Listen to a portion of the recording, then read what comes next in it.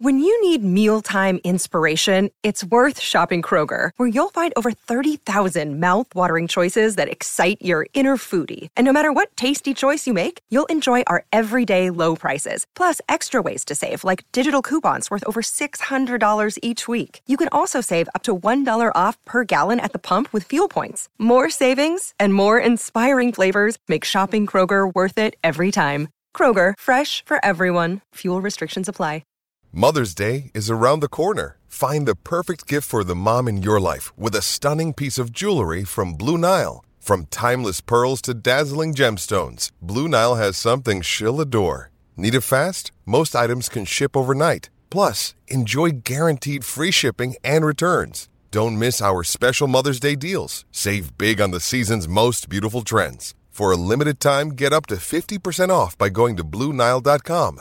That's BlueNile.com. Another day is here, and you're ready for it. What to wear? Check. Breakfast, lunch, and dinner? Check. Planning for what's next and how to save for it? That's where Bank of America can help. For your financial to-dos, Bank of America has experts ready to help get you closer to your goals. Get started at one of our local financial centers or 24/7 in our mobile banking app. Find a location near you at bankofamerica.com/talktous. What would you like the power to do? Mobile banking requires downloading the app and is only available for select devices. Message and data rates may apply. Bank of America N.A., member FDIC. Think you know the Brooks Ghost? Think again. Introducing the all-new, better-than-ever Ghost 16. Now with nitrogen-infused cushioning for lightweight, supreme softness that feels good every step, every street, every single day. So go ahead, take your daily joyride in the all-new nitrogen-infused Ghost 16. It'll turn your everyday miles into everyday endorphins. Let's run there. Head to brooksrunning.com to learn more. Episode 153 of the Shock Knicks podcast on the Posting and Toasting Podcast Network. Back at it again for another week, talking Knicks, talking NBA draft, talking NBA finals. I'm actually watching the finals as I record this podcast. I just, got to get to bed at some point on this on this Thursday evening. So I've actually got the game on in the background while I record the podcast this week. Not going to do a live reaction to it, but hopefully by the end of the podcast, we'll get a final score for you. You'll know the result regardless when you listen to it, but I'm trying to do my best to stay as current as possible. Game one's currently going on. It's going into the fourth quarter as we speak. Warriors lead the Celtics 92-80 as we go into the fourth quarter. So we'll keep an eye on that as this podcast is recorded. Again, we always record on the Thursday before the Friday show. That's what we're doing tonight. We're doing the recording later than normal just because I had some earlier work I had to take care of with my other broadcasting job. So missed most of the first half, to be honest with you, with the NBA Finals, but catching the second half here, and we will touch on that towards the end of the show when the score goes final. We'll get to the end of the Eastern Conference Finals. We'll get to that a little bit later on in the show. We will get to plenty of draft news, rumors, and notes involving Orlando, involving the Knicks, and involving the Nets as well. But before we get to all of that, let's get to some Knicks news and some other news of note from around the league. First and foremost, the Knicks hiring Rick Brunson as an assistant coach on the Knicks roster, on the Knicks coaching staff, I should say. It's an interesting one, and a lot of people have brought it up because basically, the Knicks have been linked with Jalen Brunson for about 3 or 4 months now, legitimately. I mean, there have been talks about it for the last year, but legitimately, the Knicks have been linked for the last 3 months. And with this report, some articles were calling it, quote unquote, legal tampering, that the Knicks are trying to, again, this is per SNYZ and Begley, going to hire Jalen Brunson's father, Rick Brunson, to be an assistant on Tom Thibodeau's staff. And, of course, these two work together, to be fair, on NBA staffs in Chicago and in Minnesota. So it's not totally, with Jalen Brunson in mind. I think that should be noted. However, I'm sure there was, there's a little cherry on top of that, and that's potentially having somebody in your corner, a pretty big somebody as well, player's dad in your corner, and potentially having that be a big part of hopefully getting Jalen Brunson to become a New York Knick. I think that is the whole plan for this. So we'll see what happens. We'll see if this works out. Basically, that's really what the plan is.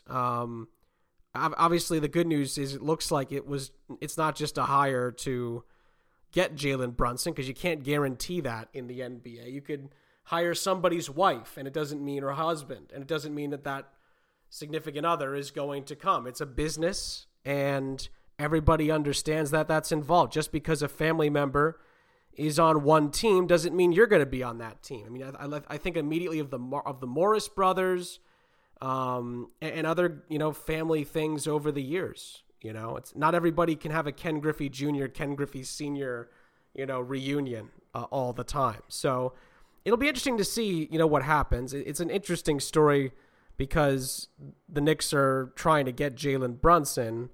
But really, Rick Brunson's there to replace Kenny Payne, who is now going to be part of the Louisville men's basketball coaching roster. So that's really what the move is first and foremost about. The other thing is, Jalen Brunson is already a CAA client. Leon Rose obviously was a big part of CAA before he became the Knicks president. So that's, those are the links that could potentially help the Knicks to get Jalen Brunson. It would be a big deal if the Knicks could get him, I think. And to be fair, I don't think that this is solely about getting Jalen Brunson, this hiring of Rick Brunson. So that's a positive, in my opinion, because you can't put all your eggs in that basket. The Knicks have done that too many times before. And essentially, that's, come back to bite them. The hope is that you bring in Jalen Brunson, because then if you have Jalen Brunson on a good team that looks like it's going places, is competing in the playoffs, things of that nature, that's the goal, you can then get a star. That's the whole point of this building process. So we'll see. Getting Jalen Brunson is the first step. If getting Rick Brunson on board helps, that's great, but Rick Brunson's got to be a good assistant coach regardless of whether or not the Knicks get Jalen Brunson, and I hope that takes place. So we'll see. We'll see how it all pans out, but for the time being, I do think that this is a move that the Knicks, can be happy with regardless of how it all plays out, and we'll see. We'll see. We'll see what they end up doing, and we'll see what the Brunson, what Rick Brunson can do, and if the Knicks can potentially add his son, Jalen, to a team that really needs to bounce back after a frustrating season. So we'll see. But, we'll see how it all plays out as far as how Rick Brunson's going to do and whether or not this has any impact, and I really don't think it will, on whether or not the Knicks can get Jalen Brunson to join the team this offseason. And to be fair, especially if the Knicks are not going to address this in the draft, and that's no guarantee. It's no guarantee the Knicks are going to take a point guard in this upcoming draft in 3 weeks' time. It's no guarantee. So if the Knicks don't address it, this is a chance to address the issue of point guard on this team.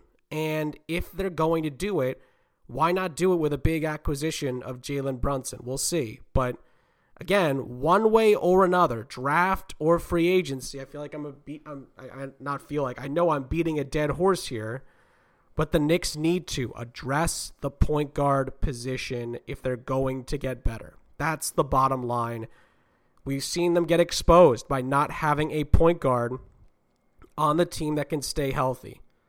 Derrick Rose has been great at times, but last year the injury bugaboo bit him big time. Kemba Walker, latest example of a potentially big-time move flopping in the end, right? So, in the end, this has to be done. And I don't know if the Knicks are going to do it, because we've been going on this for over 20 years, and they still have not improved the damn point guard position. They just haven't. They've had flashes in the pan at best over the last 20 to 25 years. I mean, we're literally going back to John Starks here. when we're having this conversation. And frankly, with all due respect to John Starks, a legend, it's unbelievably ridiculous that the Knicks have not been able to get a consistently good point guard in the last 2 decades. It's absolutely a crime, and one that needs to be atoned for either in the draft or in free agency, frankly, possibly both. So it's one of those things where the Knicks have got to take somebody that can handle the basketball and potentially run an offense, but they also should get somebody in like Jalen Brunson who can do that as well and be a potential piece that can lead to bigger and better things down the road on the court and potentially in free agency, or bring in another star to partner with him. That's got to be the plan, and I'm very anxious to see if the Knicks are going to do anything like that. I will say this, before we move on off this topic, feels like every time I bring this up or bring up something in this vein that the Knicks should do or should go after, you know, I always think, well, what do I know, right? And then the Knicks go and do something else. But what they're doing isn't good enough. I think that also should be mentioned. Not saying that I'm right and the Knicks are wrong all the time, or that you guys are wrong and the Knicks are right all the time, or vice versa. But the Knicks have not been getting it right consistently for 20 years. They are coming off a season where they should have made the playoffs with the team that they had at their disposal, and they didn't even make the play-in. So clearly there are problems here that the Knicks need to address. We have to talk it through. It's what we're, tasked to do around here, is to try and come up with solutions in some way. Again, it's not our job to actually get them done, but we do talk about them. And I still have no confidence the Knicks are going to do what they need to do. Now I think that they will try. I think that now that Leon Rose is there, Tibbs is there, the Knicks have been able to show the last year plus that they can make moves. There's been years in the past. Under Mike Woodson, I remember times early in our time doing this podcast where not Mike Woodson. Oh my gosh. David Fizdale, beg your pardon. David Fizdale, when he was in charge, Knicks couldn't do anything, it felt like.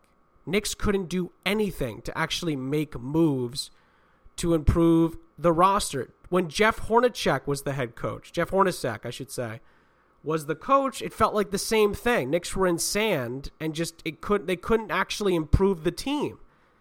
The last time we could argue that actually happened consistently was when Mike Woodson was the head coach, and that team was a flash in the pan.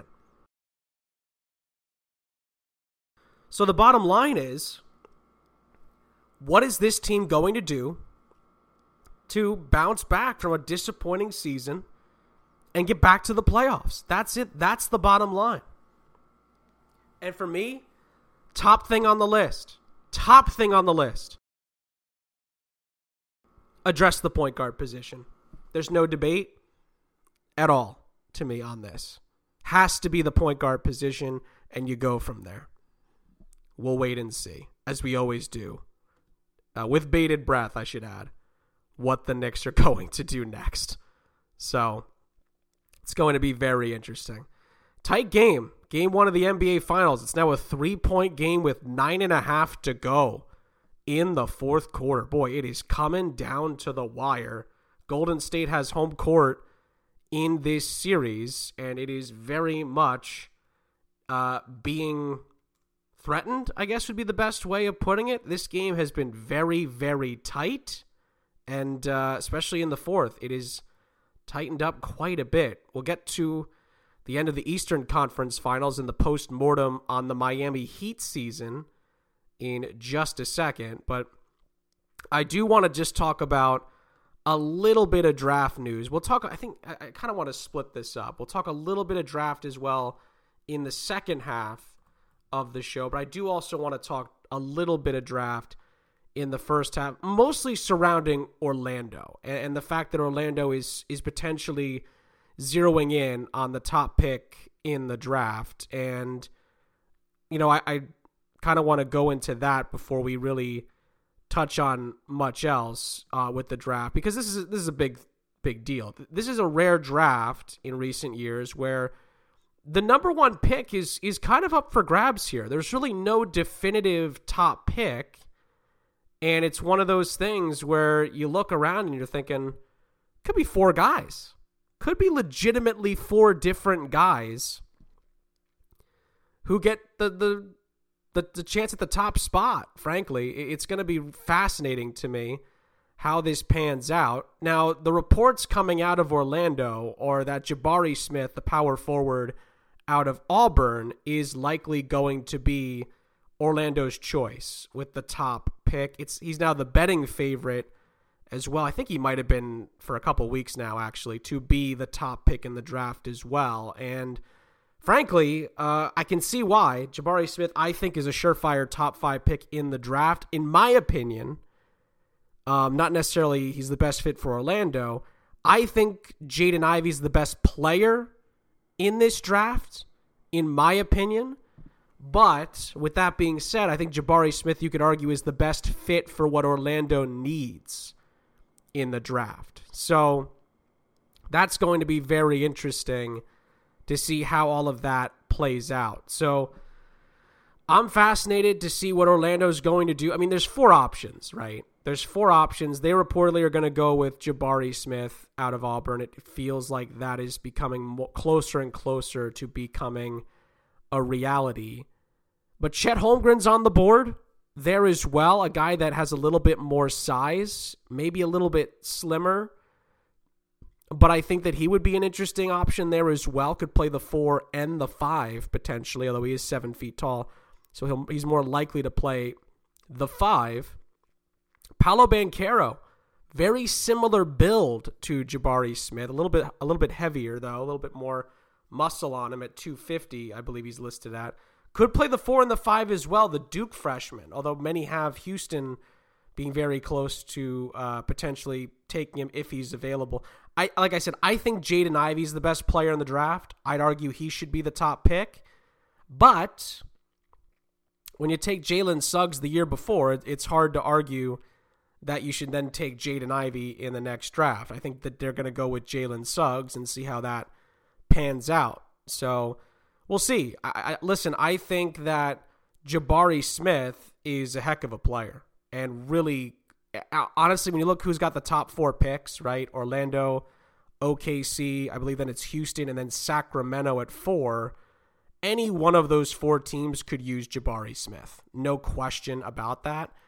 And what's nice, actually, for those 4 teams is they got 3 guys who could play the 4 and the 5 in the top 4 or 5 picks. So that's a position all 3 of them need, and all 3 could potentially address in the same draft. I mean, Keegan Murray is there as well. You know, and Benedict Matherin's more of a wing, but you know, there's a lot of guys with some good size that can handle the basketball at the top of the draft. And it's going to be very intriguing to see how those teams handle it. In what order will they go? You know, Jaden Ivey will impact that because, again, I think Jaden Ivey is the best player in the draft. So that could get a team to just say, you know what? We got to take this guy. It's possible, but I do want to add that, you know, Paolo Banchero is another where I just kind of go, it's tough to pass on him. Paolo Banchero has got a lot of upside and I could become the best player from this class as well. I mean, that's what we're kind of looking at right now. So it'll be fascinating. It'll be fascinating to see what Orlando does. It looks like it's going to be Jabari Smith, but for the time being, we'll have to see. By the way, Boston is pulling away in game 1. I think they're up 111-103, and Golden State just missed 2 huge free throws. Draymond Green missed both of them at the other end. So it's looking more and more like Boston's going to take game 1 of this NBA Finals, which would be a big blow to Golden State. They would lose home court advantage in the series. So see, still time left in the game. Still some things to be worked out. We've seen crazier things happen in the NBA Finals. Looking at you, Cleveland. Looking at you. And especially against Golden State. Again, Cleveland, looking at you. So we'll see. Let's see if Boston finishes it out. But that's what it's looking like. It's looking like it's going to be Boston 1 up in the series. Last note on the Smith thing. because I think this is also, I think it's worthy of bringing up. Jabari Smith is a guy that I think needs to be, with a couple of veterans on the staff. Now, I remember I said this a couple of years ago about Orlando, that Orlando's kind of a place where careers go to die. And that would be one thing I'd worry about in Orlando with Jabari Smith. Again, you can't control who gets the first pick, right? If you're a top pick, you can't control it, right? But I'd be worried a little bit if I'm Jabari Smith. Orlando's not the best place to develop. You got to be the finished product. So if you want to go down that road, I mean, that would, to me, right, that would mean Jaden Ivey, in my opinion. But you can argue Orlando's kind of set at that position, at the 1 and possibly even the 2. So you look at that and you're kind of like, you kind of got to go with Jabari Smith for the need, but also because he could be the best player in the draft, But I just look at Orlando's history of developing young players, and it's terrible, to say the least. So you'd hope that they'd pick the finished product, and I think either Banchero or Ivey are the closest ones to that. I mean, if you're looking at the position that they might draft, it's Banchero. I think there's no question about that. Paolo Banchero is, I think, the closest thing to the finished product. But again, if they like Jabari Smith, they're gonna take him. There's really no question about that. It really comes down to the brass, and we'll see. We'll see what happens. It's a 14-0 run, by the way, for Boston. They're now up 114-103, and a 3-point Golden State lead is turned into an 11-point deficit. So it is an uphill climb. There's 2.5 minutes left as I just turned back to the TV here. Andrew Wiggins just bricked a 3. It's not looking good for Golden State. They're going to need a miracle if they're going to win this game. So let's take the break here. I think this is a good time to take a breath. When we come back, we'll recap Boston's finishing off of Miami, although it got a little edgy at the end, let's just say that. And we'll look ahead to the rest of the NBA Finals. It looks like Boston will be up by 1-0. And we'll talk more draft, and we'll talk more NBA offseason after this on the Shock Knicks podcast on the Posting and Toasting Podcast Network.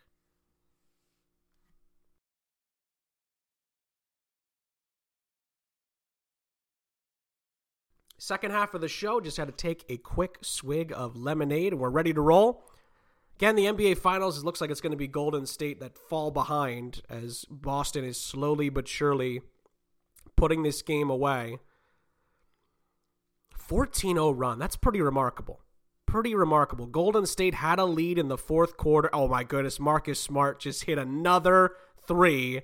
It's a 17-0 run for Boston. And this one's over. 14-point game with 1:40 to go. That's it.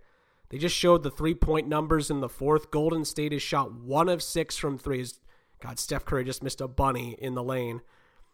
And Boston's hit 9 of 11 from 3. They just can't miss at the moment from 3.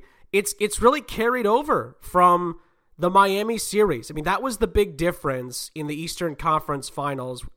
And last time we were talking, it was going into a Game 6 where it appeared that, Miami was kind of up against the ropes and it kind of weren't sure where it was going to lead for Miami going to Boston. However, Jimmy Butler, I think he scored 47 points in Game 6. I think that ties a Heat franchise record for an elimination game, or maybe even surpassed it.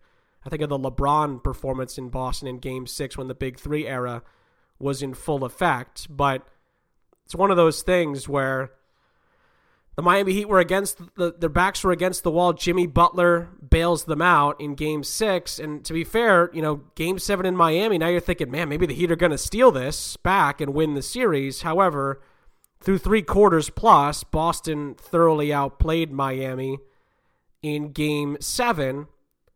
They nearly threw it away, I will add as well. I think Boston had an 11-point lead in the fourth quarter, and they nearly gave it all back in Game 7. Some just boneheaded decision-making by the likes of Marcus Smart and Jaylen Brown basically opened the door up for Miami to get back into it. Max Strus hit a ridiculously tough 3, I think with 15 seconds left to get it down to 1. Actually, there might have been more time on the clock than that. But he hit a big 3 late, final seconds, to give Miami a big chance. However, the big moment was Boston had a chance to kind of seal it. They missed another shot at the other end. Jimmy Butler in transition, I think with like 12 seconds left, pulled up for a 3 that would have given Miami the lead with about 9 seconds left. I think if it went in, something like that. My time's not spot on, but it's roughly about, around that point. Would have given Miami the lead very late on with one possession left in the game, essentially. And Butler missed the shot. I think it was the most controversial decision of the entire series, potentially, because Miami would have tied with a 2 in that moment, and they would have gone ahead with a 3, and there was plenty of time for Jimmy Butler to get to the rim. The lane was basically wide open. If he had gotten past, I beg your pardon, maybe Al Horford on the perimeter. I don't remember who got back first, but to be fair, Al Horford could have blocked his shot, but Jimmy Butler could have potentially gotten fouled and gone to the free throw line or made a bucket to tie the game. He goes for everything. He shoves his chips in the middle, says, "I'm all in," and bricks it on the river. And in the end, a little poker thing there, bricks it on the river, and Boston survived in Game 7. It was a great series, to be fair, between those two. I just want to say this. I kind of, watching the game live, I think I thought what maybe many of you thought initially, which was, what in God's name is Jimmy Butler doing, right? That was kind of my first thought when he put up the shot. Because when I looked down, when Miami got the ball back, my first thought was, is there a shot clock? Because if there's no shot clock, you got to hold it for the last shot. That was my first thought. Then I remembered what the score was. I remembered what the score in the game was. Miami was down by 2. You got to go, right? You got to just get the bucket quickly, as quick as you can, especially because it was in transition. Boston's defense was stretched. You got to go to the bucket, in my opinion. Looking back now, you look at the analytics, right? And to be fair, if Jimmy Butler made the shot, I think Miami's win probability would have shot up to something like 75%. And if he makes it 2, it's like 44%, give or take a few percentage points. So analytically, you're looking at it and you're like, oh, maybe that was the right choice. Because Boston could have gone right back up and scored the other way. But if you take the lead there, maybe it's a different story, right? But if it's tied, Boston's thinking, well, we got overtime in our back pocket. Let's hold and go for the last shot. Whereas if you're up by 1, now Boston's got to hurry. Now their season's on the line. They got to go, and they might make a mistake. So that's playing devil's advocate. Let me be very clear. The real reason that I look back on it and I feel like it was a questionable decision by Jimmy Butler to a certain extent, and to be fair, right, Jimmy Butler has every right to make the decision. Let's get that out of the way. There's no way the Heat are even in Game 7 if Jimmy Butler doesn't play as well as he's played in that series, right? So he has every right to have the ball there. He has every right to decide Miami's fate. He has every right to take that shot. And I think Eric Spoelstra said as much after the game. Jimmy Butler is the only man on this Miami Heat team that could, stick his hand up and say, give me the damn ball. I'm making the decision. And Eric Spoelstra they've gotten into fights this season, and Eric Spoelstra threw a clipboard, that whole brouhaha. But Eric Spoelstra still has plenty of faith in Jimmy Butler, and I'm sure would not disagree with that, and didn't, at least post-game. He said, we had every confidence that shot was going to go in, and we were fine with Jimmy Butler taking the shot, to paraphrase what he said. And I agree.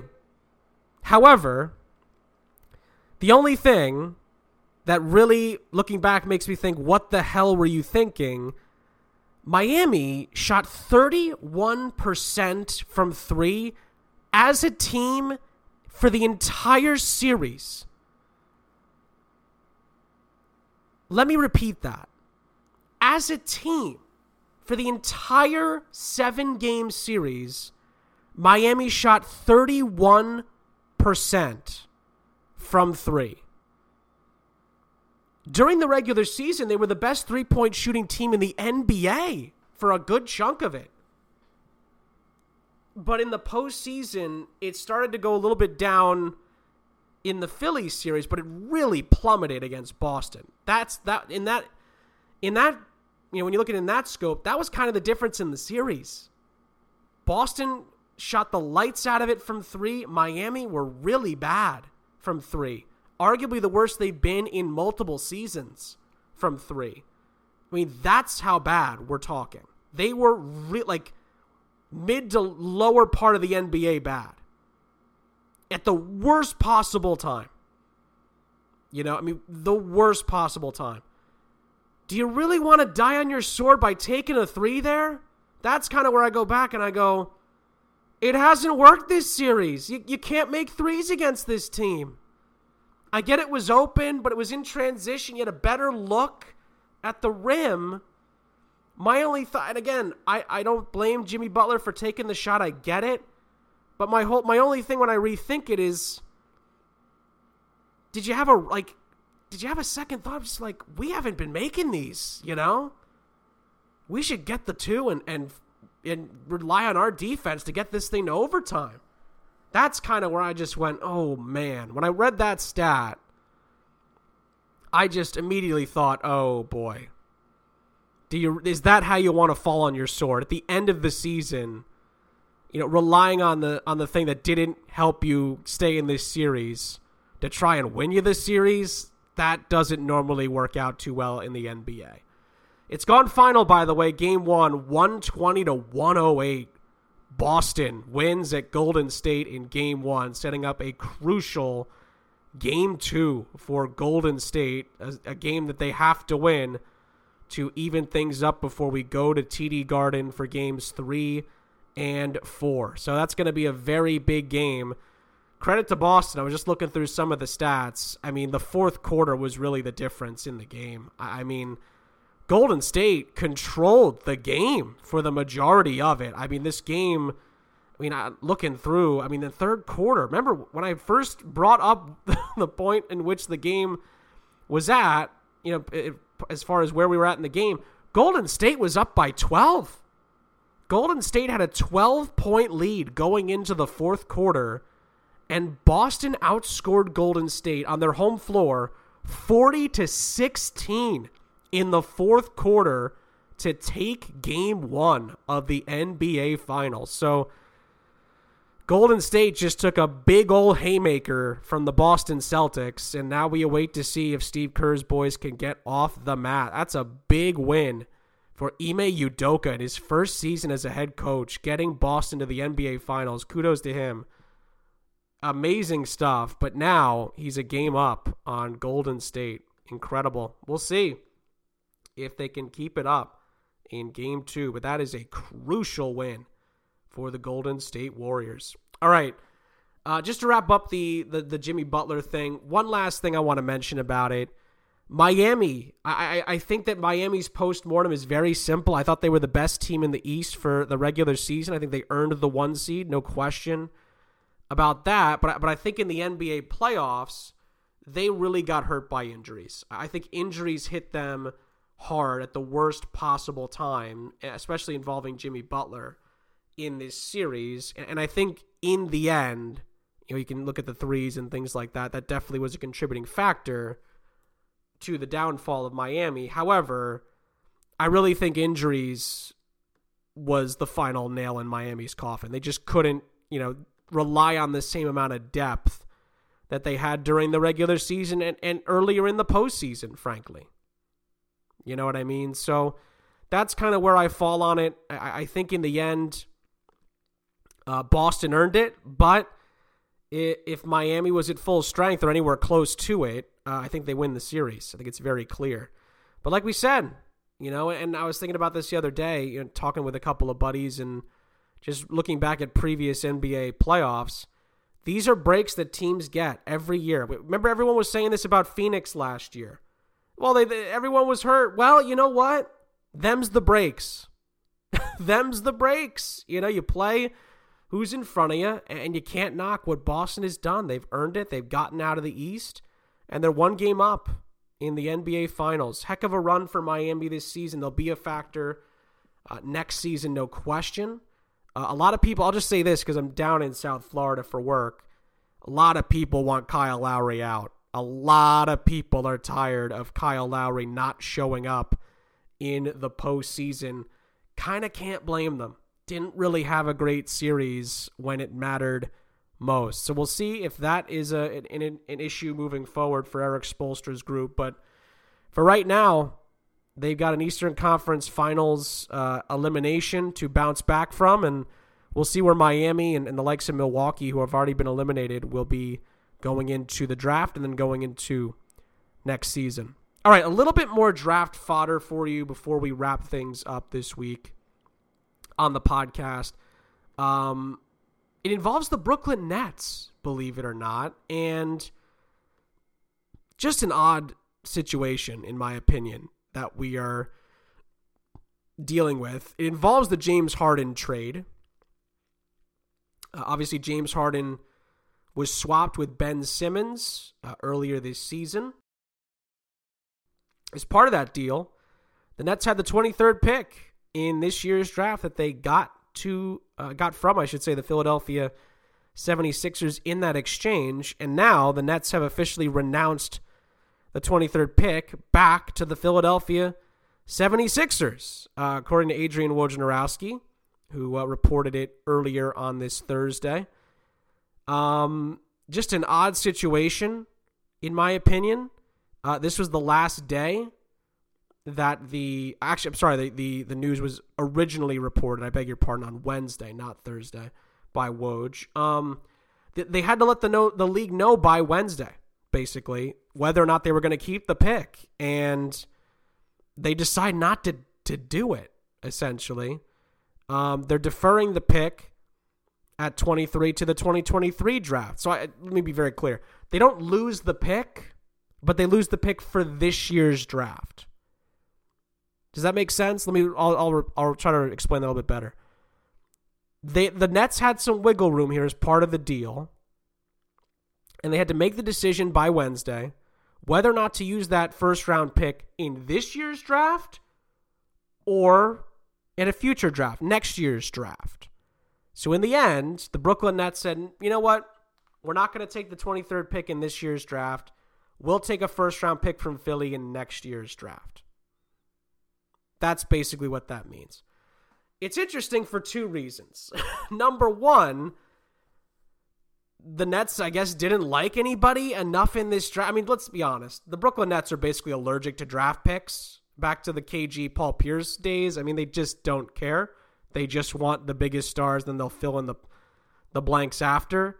But it's just a little odd, especially considering how much Brooklyn gave up to make this happen. I mean, I know Philly gave up quite a bit as well, but Brooklyn, did have to get rid of some pretty good pieces to make this deal happen. And obviously James Harden being the most notable. And you get a first-round pick. Why are we deferring?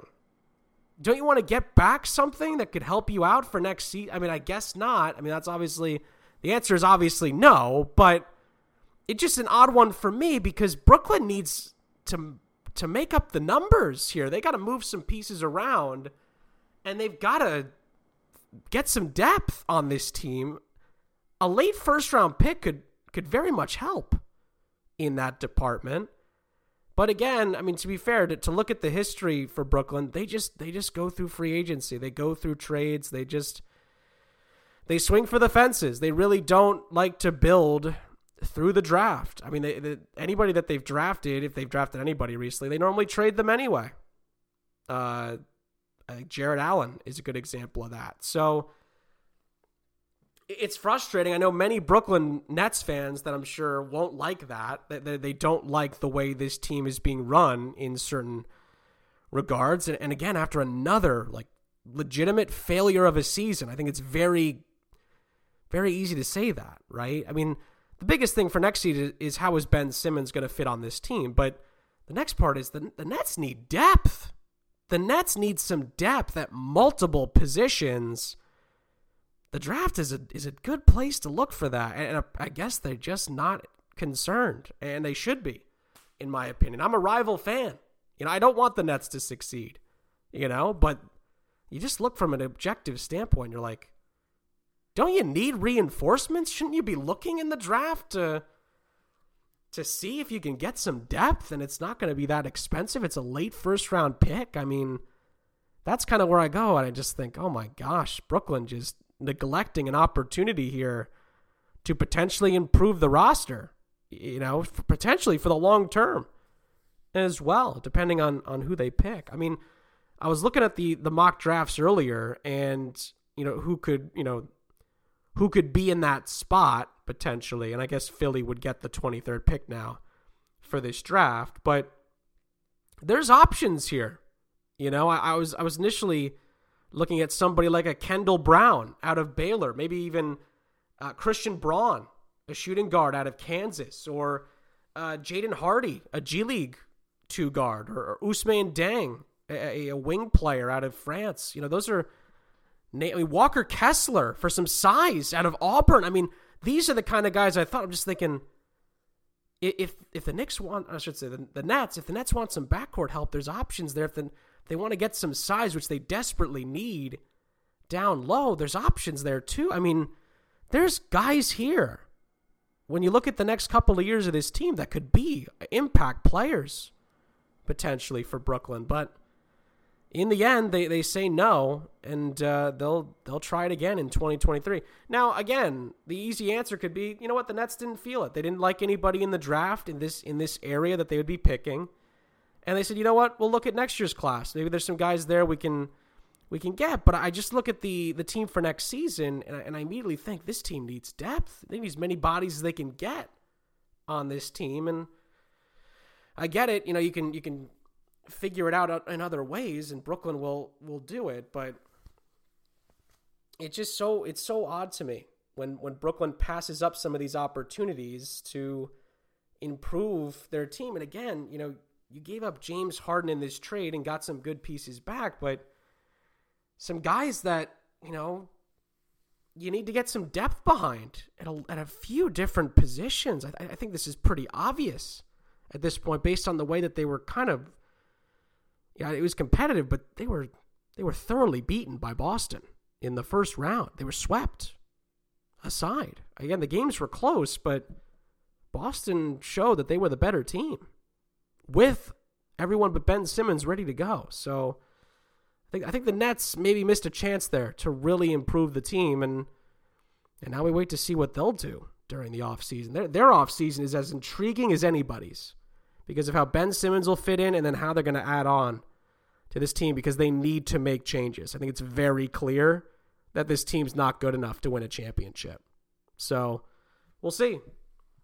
We will see what happens. That's been the theme of the show. I apologize for that. I think I've said we will see 20 times this episode, if not more. But it's one of those things, right? It's one of those things where the Nets have, a lot of things to address, and you miss out on an opportunity to build for the future a little bit while, filling in a piece that could help you get to a championship. And the Nets neglect and worry about it for next year. It's very odd in my opinion, but can't say it's not par for the course for a team that has neglected the draft for almost a decade. So to be fair, that should be mentioned.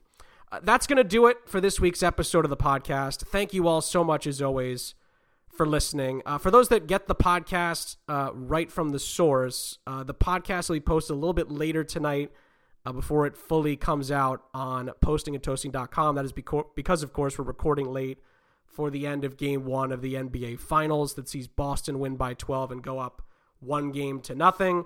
So I apologize for the little bit of a delay on that. Other than that, things are good as usual. It's the same thing. We're going to talk more draft next week, and we'll talk more finals next week.